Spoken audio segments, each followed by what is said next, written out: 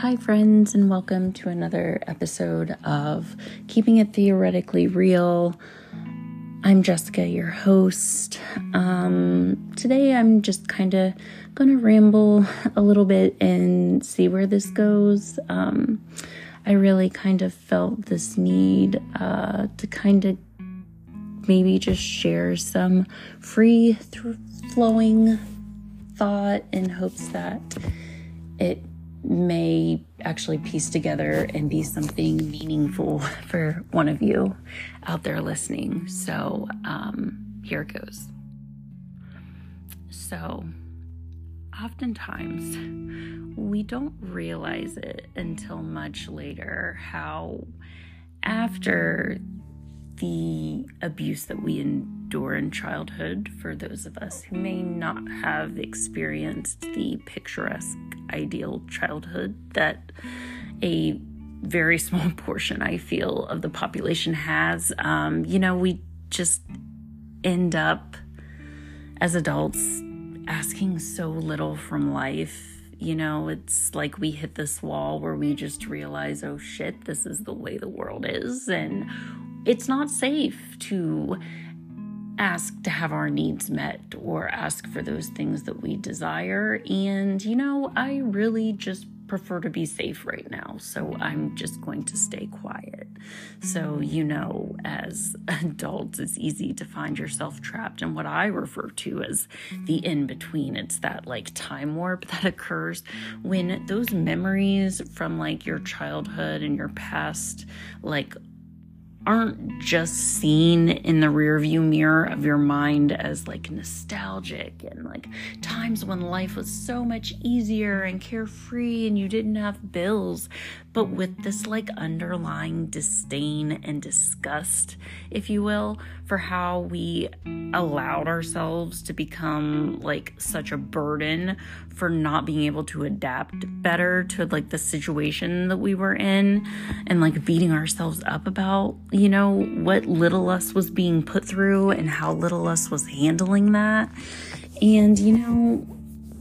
I just think back to parts of my childhood, and I feel there's this saying, I don't know if it's a proverb or whatever they would call it, but it's that children are meant to be seen but not heard. And so I feel for those of us that was practically indoctrinated into us, it was year after year, day by day, and from one moment to the next, you just began to appear smaller and more quiet and subservient over time until you were practically invisible. You were doing everything for no one to notice you, because if nobody noticed you or made any awareness that you were in the room or that you were present when a situation was unfolding, that almost guaranteed your safety. So you were just trying to exist in the tiniest space possible, if at all. And if I had to be honest, I think back and I think holy shit, that's where this continued mishmash of guilt, shame, and these self-defeating thoughts that I've had as an adult over the years has probably actually originated from, because, we learn it's better and safer to shrink our requests to have our needs met for maybe something different, or we just go along with whatever's offered, even if that means maybe that even our boundaries are violated, and we let go of things that make us happy or seeking those things, and just kind of hold out for the hope that in some way or another we've already paid for someone else's actions. You know what I mean? We've already just kind of done our due diligence to buy ourselves someone else's peace, so we don't have to experience the repercussions of them not being at peace, which could be verbal aggression, that could be physical aggression, emotional aggression. You catch my drift. So when you have been conditioned all of your life, like I have, because I would be lying to myself if I said that I wasn't involved in friendships and romantic relationships, through my maybe adult or like high school, late teens into college, into early adult, your mid 20s, into friendships and romantic relationships that literally pretty much conditioned me to neglect and forget myself in order to appease those that I considered friends or partners that loved me, but actually took advantage and abused me. I've found that this journey of learning to love myself over the past 6 years has really, it starts out feeling foreign. So not only are you having to reparent what your parents failed to teach you as a child, but then you're also translating all the other bullshit that was added over the years, because as a result of not originally being parented, you didn't really realize that the way you were seeking love from others and connection from others, whether those were friends or romantic partners, was definitely related to how you were treated by your parents. And so you literally just have to translate all of that bullshit back to yourself in a way that your heart and mind can make it all make sense, because the math has not been mathing for a very long time.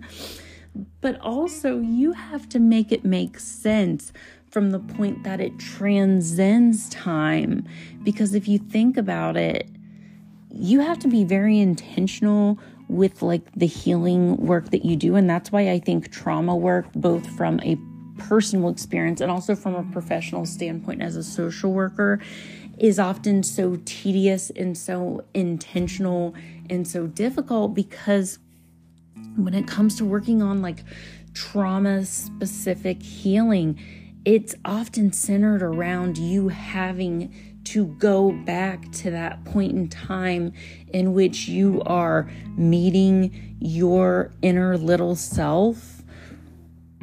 and figuring out what those needs were back then, what the experience was back then, and kind of comparing that not only to now, but also presenting that little self with that love, understanding, and support that you needed back then, and dealing with your inner little self freaking the fuck out and your brain responding from that sense, while older you is trying to make sense of everything that happened and reprocess things in a way that your now adult brain isn't reacting from your little brain. When you think of that and think of what kind of demand that is that you're taking upon and asking of yourself, that shit takes some serious courage and some serious fucking balls to even want to begin or seek out or come to the realization that that's what you need if your life is ever going to start moving forward, or you know what I mean, if you're ever going to get unstuck or get into connections with a friend group or a romantic partner that you truly desire. It's you almost have to do this reprogramming all the way back to where the problem originated and work your way to the forefront of the age that you're at now to really find your way forward. And I don't think people really explain that process in that standpoint for those of us who were on the journey to maybe be understood in a way that shows us a little more compassion from others, because I think what often happens is people think like, oh, you're healed and you're over it. Like you're working through it. You're going to get over it, or you're over it, or it's going to happen in a snap. And I want to tell you personally that I am about 2.5 years into trauma-informed therapy, addressing childhood stuff, and I still have moments that bring me to my knees where I am gasping for air because I am crying so hard from something that I all of a sudden remember that I have stuffed for decades. And so, my recent situation ended, as I have mentioned previously, and it's like, this person gets upset with me and her first go-to is like, you say that you're healing or that you've healed things, but you haven't healed, and like bringing up trauma reactions without taking into consideration that, some of us have just literally been to hell and back, and we recognize that there is a problem. But what sets us apart from the others is that we are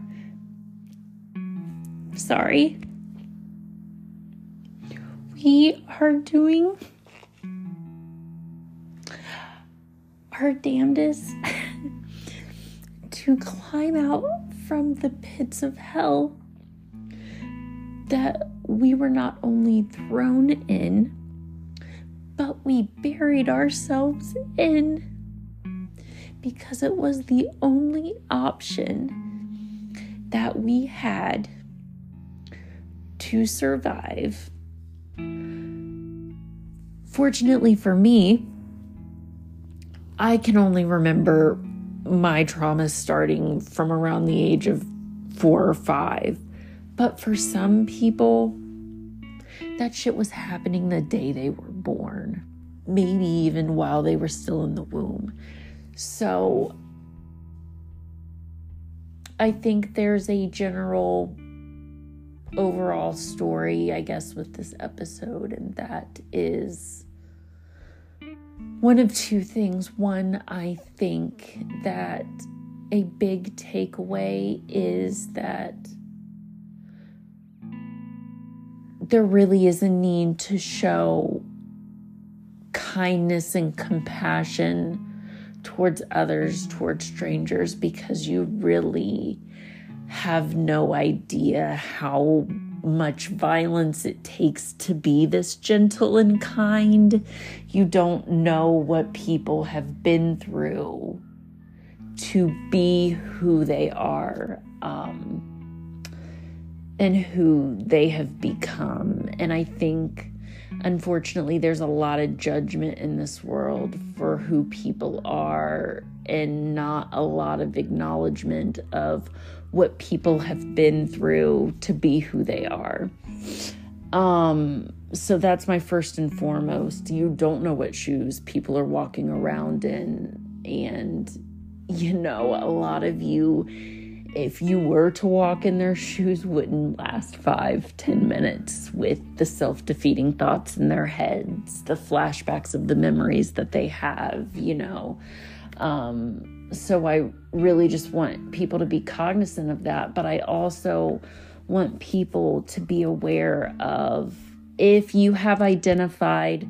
patterns in your life, maybe continuous toxic situations you find yourself in, rather that's friendships or romantic partners, maybe that's even work environments. I really want you to consider the alternative hypothesis, as I always love to refer to that as, is maybe,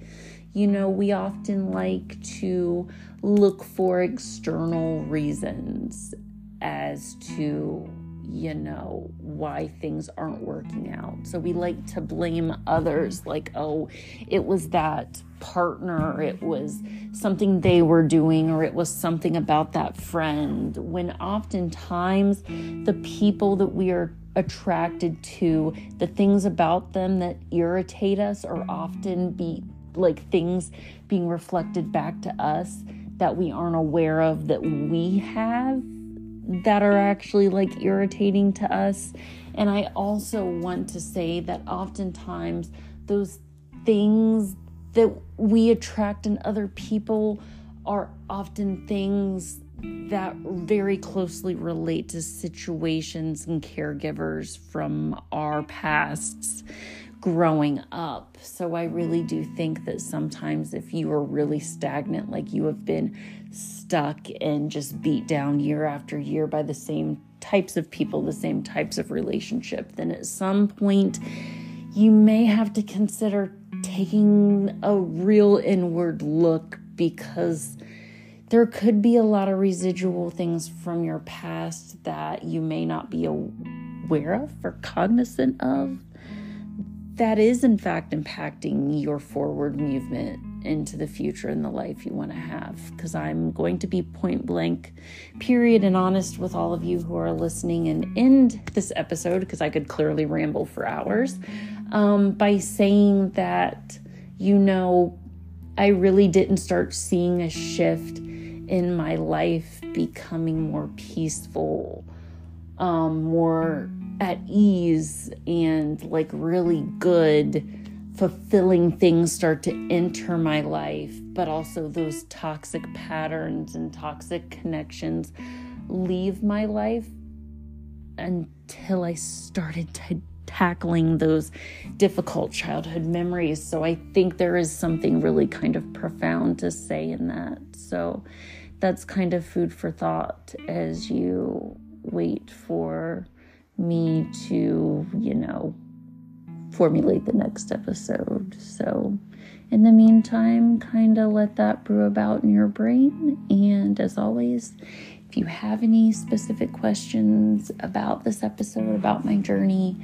you can reach out. So take care, and until next time.